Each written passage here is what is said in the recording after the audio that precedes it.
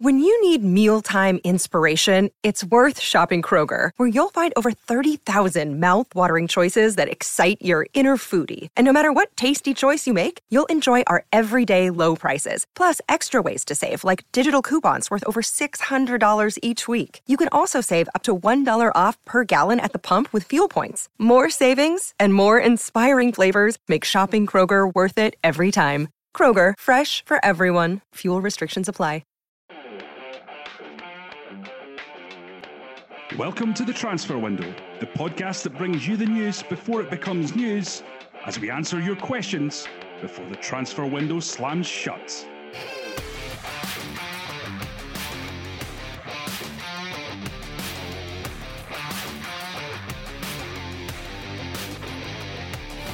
Well, Duncan, I'm back again. Mr. McGarry is still away with his butterflies, but we haven't had too many complaints, so I'm just going to go along as we have been doing, hoping that I'm doing okay. Go for it, Johnny. You're doing fantastic. Well, we've been out there on social media gathering and corralling your questions for what is going to be a bumper episode of the transfer window. First of all, we're going to go straight into the big news that Manchester United have signed Bruno Fernandes today, and we've got a number of questions regarding that. Duncan, I'm going to throw two at you to get us started. How's that sound? Sounds good. Okay, from Mr. A Top-Notch Coach, he's asked, was the Barcelona offer for Bruno Fernandes real or a ploy to get United to deal? And then Razor Ramon has asked, is there a worse negotiator in the world than Ed Woodward? Well, it's quite a critical question of Ed Woodward, but what I could say is that some of the people involved in the negotiating of the deal weren't very impressed about the way he worked. And I think to summarise on that, it's been said to me by a couple of people very influential in this deal that were Manchester United to have taken the option they had to sign Bruno Fernandes in the summer after Sporting had rejected Tottenham's 45 plus 20 million euro offer for the player. They could have got Fernandes in the summer, had him available for the whole season for their new coach in his first full season, Ole Gunnar Solskjaer, for less money than they eventually ended up paying Sporting in this January window, having briefed the media on multiple occasions that they wouldn't go above 50 million euros for the player. Ultimately, on the final day in which they got an agreement for the player, I'm told they made 3 consecutive improved offers. They'd improved their offer over the weekend to 55 million plus bonuses.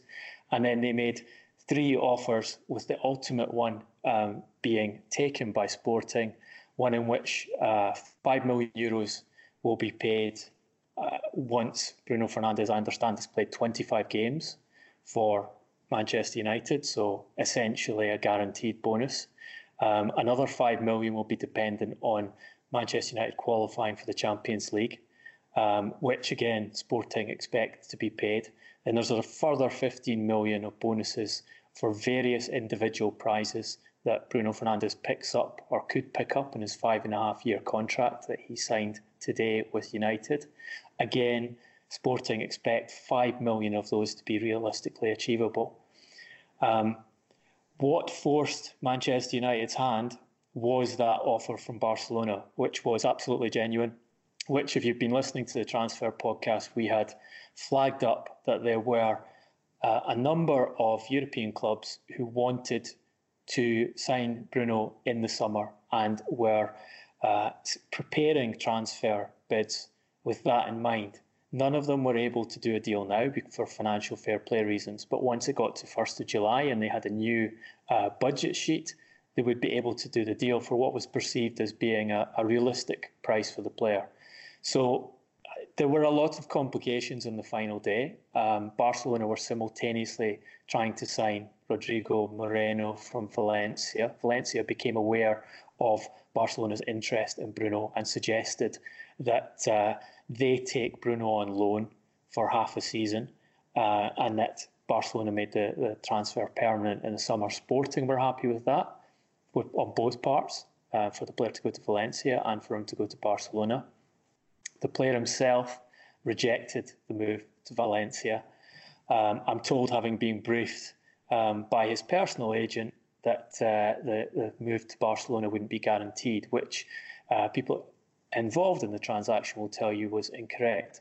Ultimately, Barcelona offered 60 million guaranteed, plus 2 sets of bonuses of 10 and 10 for the player in the summer, which Sporting would have taken, and which they were waiting to see whether Bruno finally completed with Manchester United. Because in normal circumstances, you'd expect a player to have who has a choice of clubs, Manchester United or Barcelona, to go with Barcelona. But Bruno did not.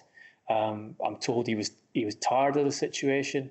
As I say, he wasn't particularly convinced that the Barcelona offer would be fully completed and wanted the deal to go through immediately. So ended up choosing Manchester United, flew over there yesterday, signed today. I understand the shirt number is going to be 18. And United have finally got a player who they have been in discussions about since the summer. It was just at the tail end of the summer that proposal was made to them that you can do this deal now and beat Tottenham to the player, but they decided to wait until their season had gone into decline to the stage where they're now en route for their worst Premier League points total ever, and desperately need reinforcement. And you see Solskjaer talking about getting a player in who can score goals and create goals. But the problem with this negotiating stance, and we've talked in the podcast of where the errors came and how Manchester United were led to believe that they could get the player for 50 million and that Sporting would fold in the end. The delaying tactics and the desire to wait till the last moment, hoping to get that deal done 50 million, expecting it to get done at 50 million with unachievable bonuses, resulted in them not having the player for the best part of January. And they haven't saved money by doing that, despite what they've been briefing, despite briefs that Sporting increased their valuation on the player during the last days of the negotiations. That's not true. Sporting's evaluation from the start was that they wanted to get a deal that they could present to the fans as being worth between 75 and 80 million euros, which is what they did in the end. But this long wait results in Manchester United not having a player that they've identified as being very important to the rebuild. They've played multiple games January. They've lost many of those matches. They're now out of the League Cup after winning at Manchester City last night in the League Cup semi-final, but winning by just 1 goal, which wasn't enough to go through. Therefore, out of what was their most realistic chance of winning silverware this season, that would have been a final against Aston Villa. They're in 5th place in the Premier League, but they have a cluster of teams within one result of going beyond them. And if you just calculate how much, for example, those Premier League places are worth in terms of prize money, and think how many more points Manchester United might have been able to acquire had they had Bruno Fernandes through this period, how much of a better chance they would have had of qualifying for the Champions League, which has even greater repercussions for their income next year. And think, was that an intelligent ploy to try and save money from Ed Woodward?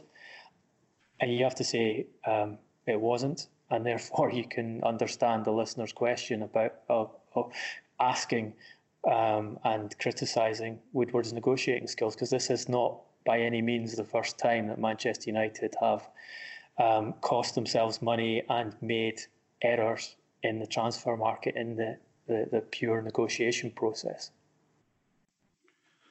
Okay, we've got another question now from @AdamConlin10. That's Independent Wolves Media. He's asked, will Rojo do anything this season other than shake hands with the fans when he attends games as a spectator? Well, he certainly should be doing something, Marcus Rojo, for the rest of the season, because he has finally managed to get out of Manchester United. We flagged up in the podcast that he wanted to go to Estudiantes, the club he started in professional football with in Argentina, and was pushing his agent and Manchester United to allow him to go there rather than move to Fenerbahce, which would have been a more lucrative financial deal, and would probably have been better for United in terms of securing some kind of transfer fee. What the structure of that deal is, it's a 1-year loan.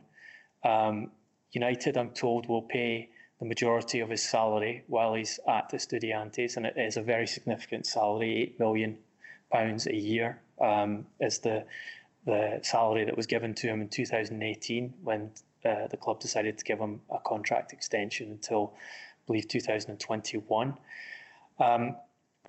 United have an option to bring him back from that loan should they get an offer from a European club in the summer. Therefore, they can terminate it and sell the player then. So basically, it seems hoping that putting him in the shop window of Argentinian football will be sufficient for them to get a deal down the line, which is a strange practice and not one that's commonly followed in European football. And it kind of emphasises the contracts, misguided contracts that Ed Woodward and Manchester United have been handing out, in that Rojo was given that deal. I believe since he got that contract in March 2018, he has played less than 500 minutes of Premier League football for Manchester United, but on a salary which makes him one of the best paid defenders in Europe. It's a very significant amount of money. It prevented him from going to Sporting as part of the Bruno Fernandes deal. It's been a block on him going to clubs like Everton, who've tried to sign him, and which Rojo would have been prepared to go to last summer when they came in for the player. So kind of another example of the misguided recruitment and retention policy that Manchester United have followed over recent years, and has got them into this difficult position where you have the manager openly talking about how much surgery they have to do in the squad, and using that as an excuse essentially for the poor performances and more importantly poor results this season. We've got another question now from at BMJ106. I think it's Ben Johnson is the name on the account.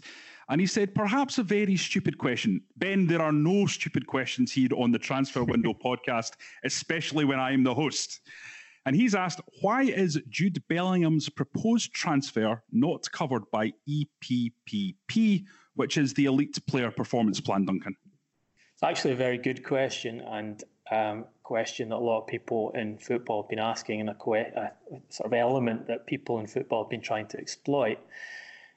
Because Bellingham is only 16, he hasn't signed on full professional terms yet. So what that means is, were he to refuse to sign a full professional deal with Birmingham, any club would be able to sign him and play a determined compensation package based on the EPPP and potentially based on a tribunal should Birmingham protest against that price. And my understanding is that a lot of agents have gone to Bellingham and his parents and suggested to him he does exactly that the way to maximise the financial package for the player would be to essentially take advantage of Birmingham and take advantage of his youth, not sign a full professional contract, and take whatever money was available for his transfer fee, and we're talking about a bid of £25 million being in place from Manchester United, take that money and have it go towards his next contract. My understanding is he's refused to do that. I've been told by multiple sources that his father has actually threatened to report agents who have been soliciting that kind of deal from him to the authorities. And Bellingham is, for everything I hear, he's making it clear that he wants to sign with Birmingham and would prefer to carry on playing at the club. Certainly his focus and his father's focus has been on getting the right development path. And there is a fear that were he to sign for a club of Manchester United stature and lose the ability to play in the first team that he has at Birmingham, then it would hold back his development. Birmingham, as we told you in the podcast, are prepared to sell in this window. £25 million will probably do it unless they get a better bid from one of the several clubs who are also interested in him. But they want to retain the player for 18 months as part of that deal. The latest I've heard today is that United have had I made another attempt to try and convince the player that that is the right place for him to go. That's the right deal to sign. And he's still resisting. So they still haven't got this one across the line. And I think it is a very intelligent question, because this is an unusual situation. And you're looking at a player and a father who are prioritising the long term in the player's career and trying to work out how to turn him into the best footballer possible down the line. And quite often you don't see that in the modern game. And I think it's quite refreshing to see that from Jude Bellingham and his parents. Okay, another United question here from at Somi Dave 13. He's asked, is there any truth in United's links to former PSG director Antero Henrique? Interesting that United would potentially go for someone who is better at selling than buying, if you go by his record at PSG and Porto. Is this a sign of the flatlining of revenue at Old Trafford? I guess interesting logic from Samuel Dave, who's asked a few questions on the good questions in the podcast before. Certainly Manchester United have a terrible record selling players. I think someone did a piece recently talking about asking when the last time they sold a player for a profit on the original purchase price was, and there have been very, very few in the Ed Woodward era.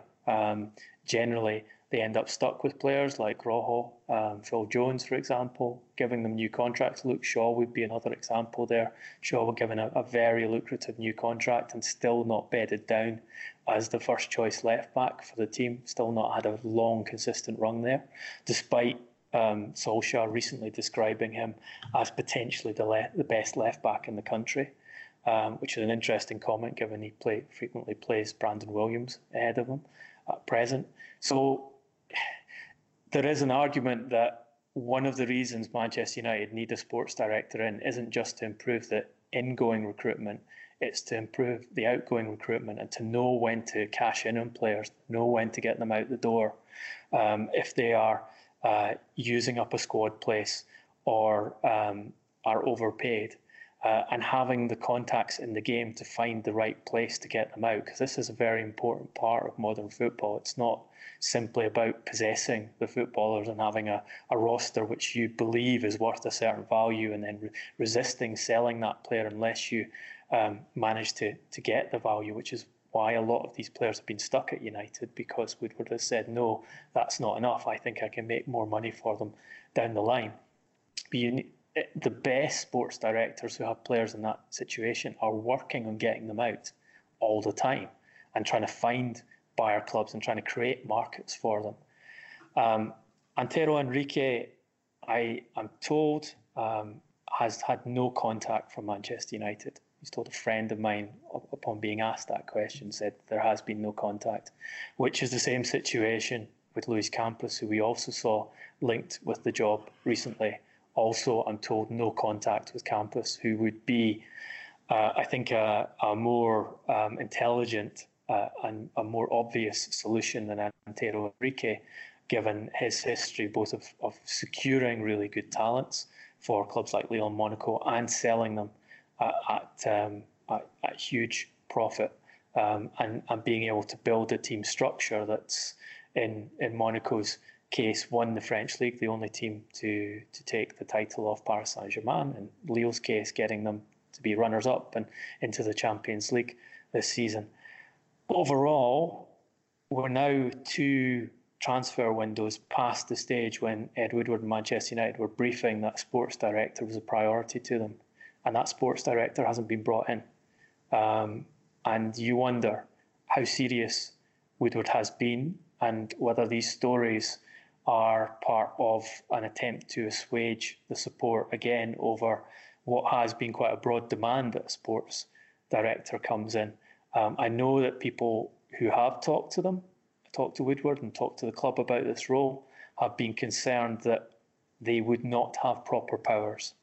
And the sense was that what Woodward wanted was another person to head up the recruitment team, his very expensively assembled recruitment team, and to be a front for the transfer market process without having the ultimate authority to say, this is the player we should buy.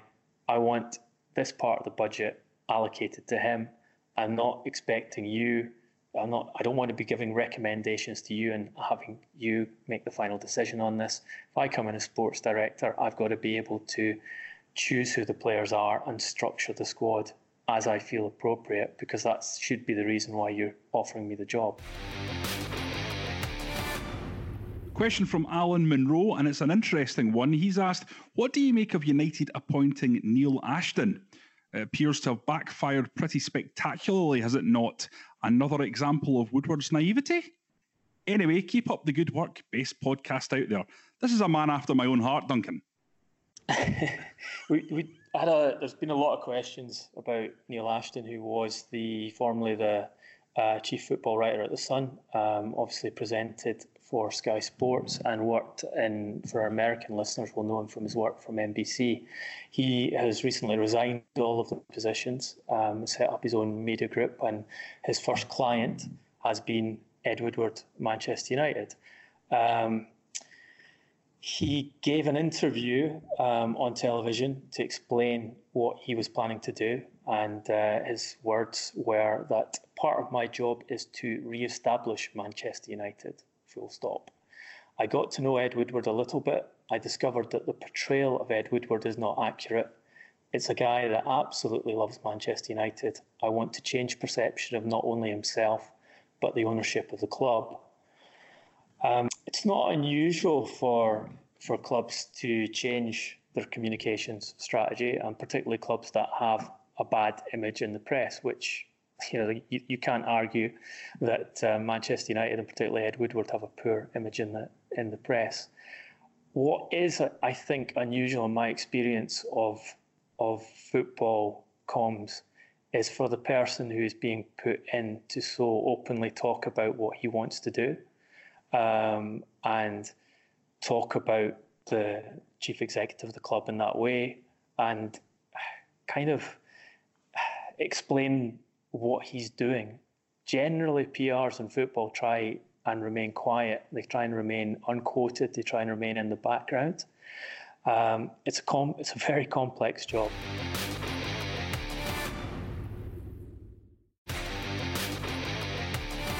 Manchester United have a track record and a history of appointing people who don't have previous experience in the organisation and running of football clubs.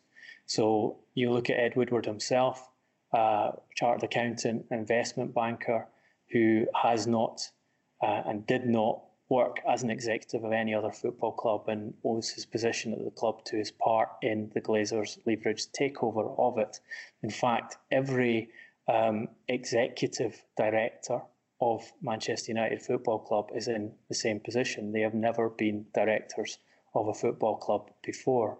So you could argue that this appointment of someone who hasn't done communications as a specialist role before follows that history, and I'm told it was Ed Woodward's decision to appoint here.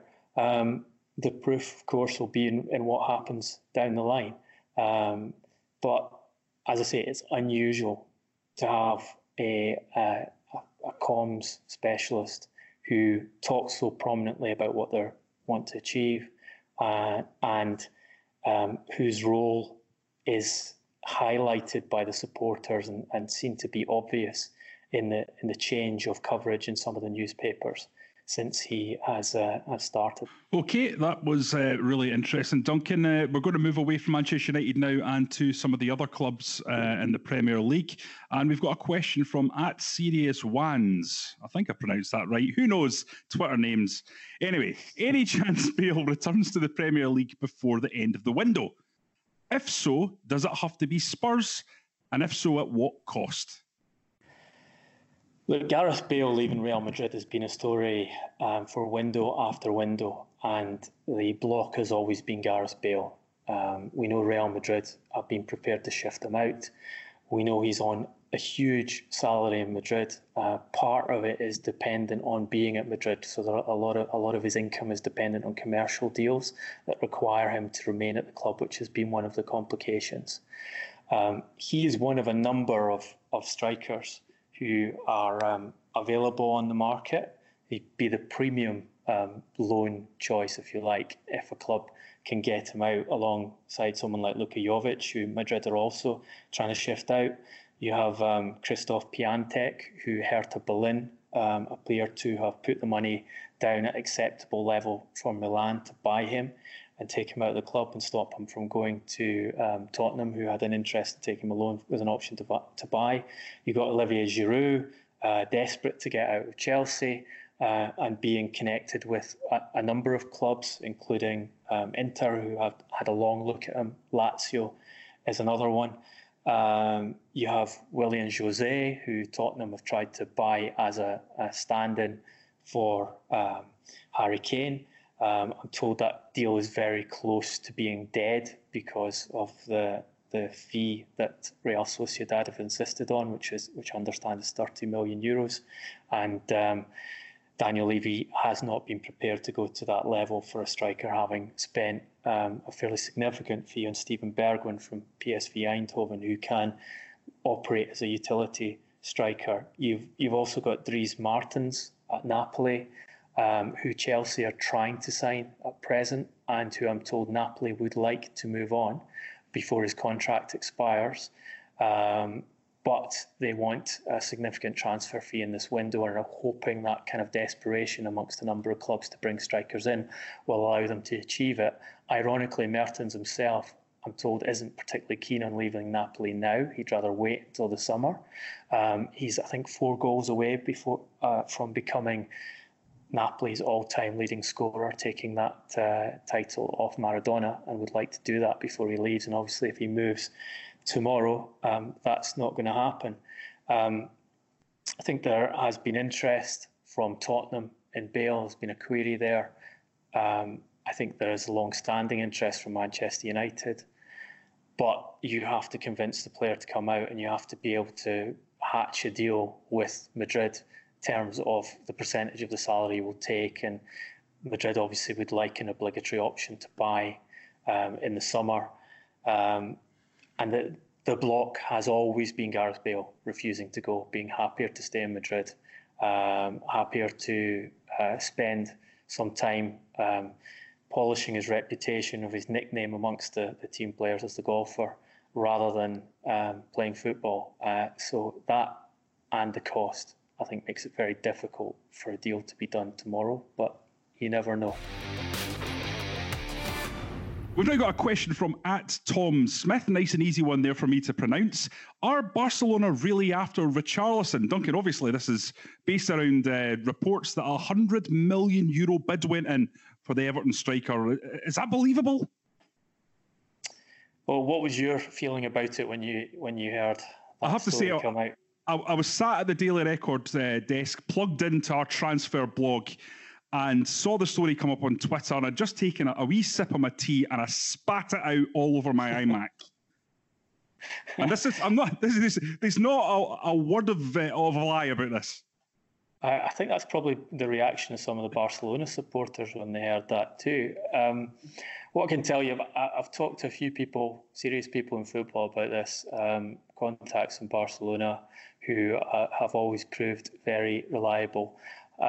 And not one of them has come back saying this is a serious offer. You have to look at the context here.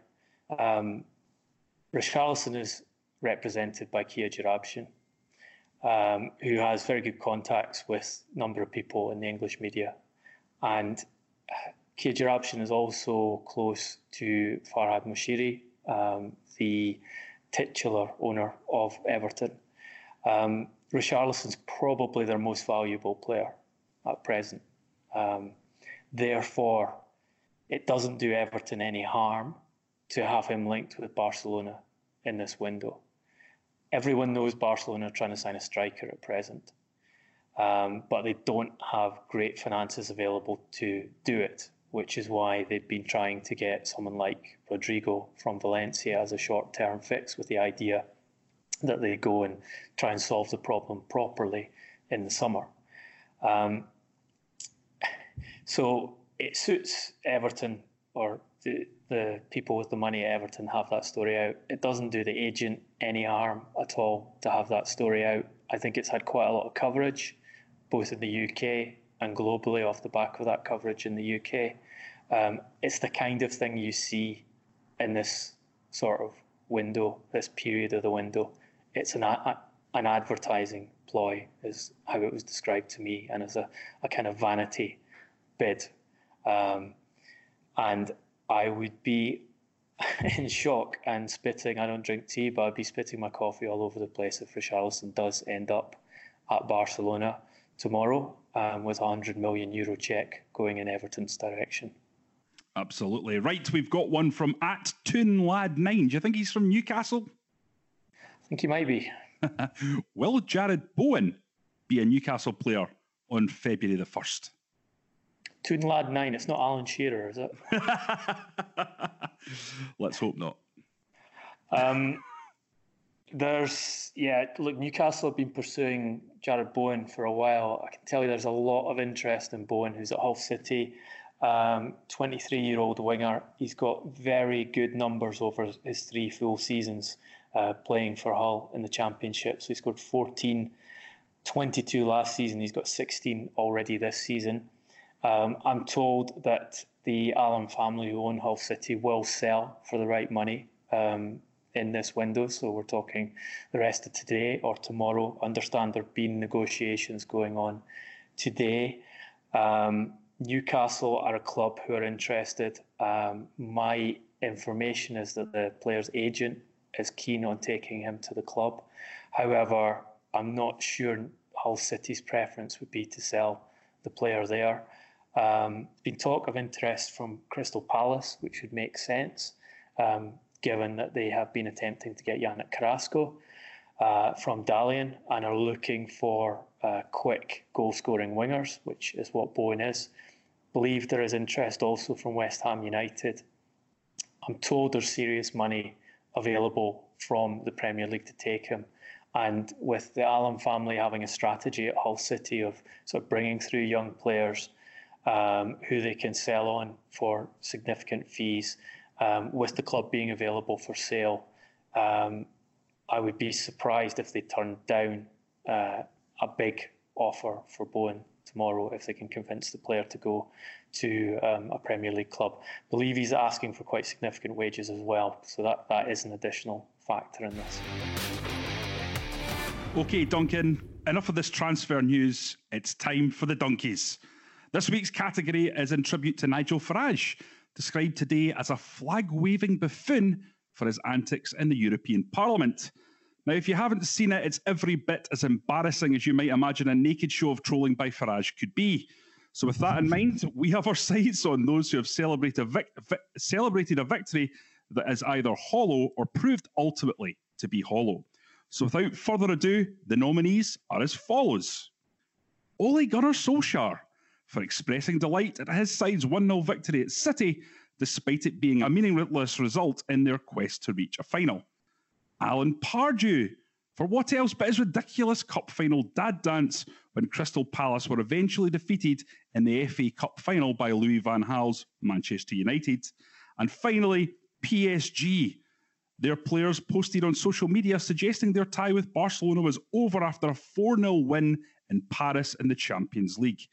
We all remember what happened next, with a Neymar-inspired Barca winning 6-1 to go through.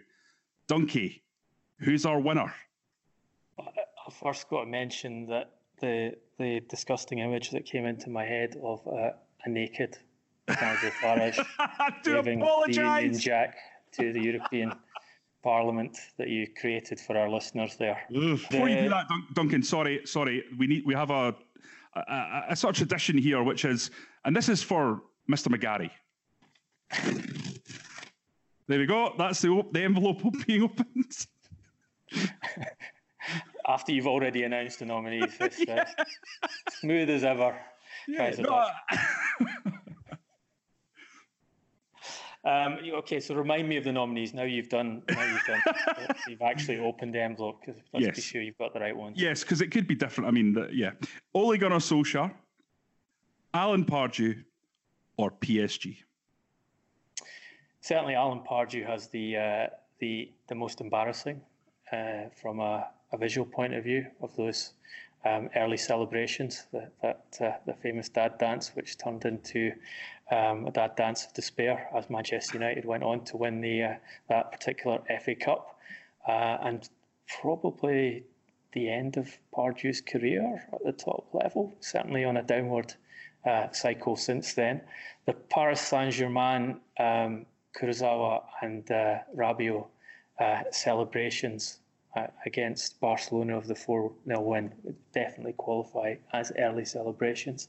And one of the most painful endings was that huge defeat at Camp Nou in the return match, albeit, you have to say, although Paris Saint-Germain made a mess of that tactically with Unai Emery in charge and gave Barcelona the opportunity to get back into the game. Just about every possible refereeing decision went in Barcelona's favour, which is something hasn't been uncommon in Champions League matches when Barcelona are involved. So I'm going to let them off there and give this one to Solskjaer, who in the space of 2 League Cup semi-finals has been beaten 3-1 at Old Trafford comprehensively by Manchester City, and announced that the fact that Pep Guardiola put a near full strength side out was a mark of respect to Manchester United and showed what strides the team was making and taking forward.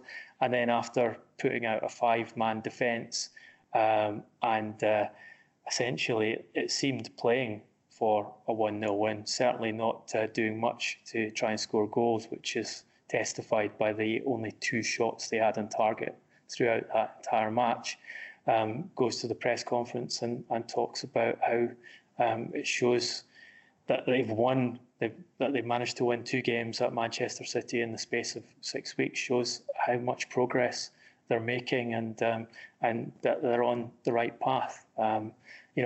It's easier to get a 1-0 victory against a team, even a team that missed as many clear-cut chances as Manchester City missed in that game, when the opposition go through to the final, as long as they only lose by 1 goal.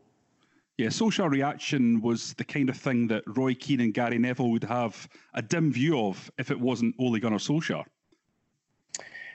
Yeah, you wonder how any other Manchester United manager would be analysed by former Manchester United players if he went into a game against Manchester City where they had to score a minimum of 2 goals, even to get to a penalty shootout, with a back 5 playing counter-attacking football and not creating many chances in the game, and then celebrated it as a kind of Pyrrhic victory and an indicator of what progress this team are making.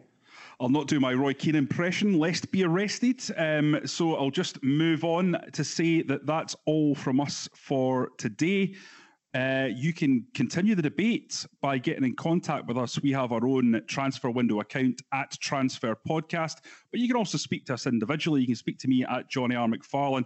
But the best man to talk to, let's be honest, about transfer news and transfer affairs, and of course the Transfer Podcast, is Mr. Duncan Castles, who can be reached, surprisingly enough, at Duncan Castles.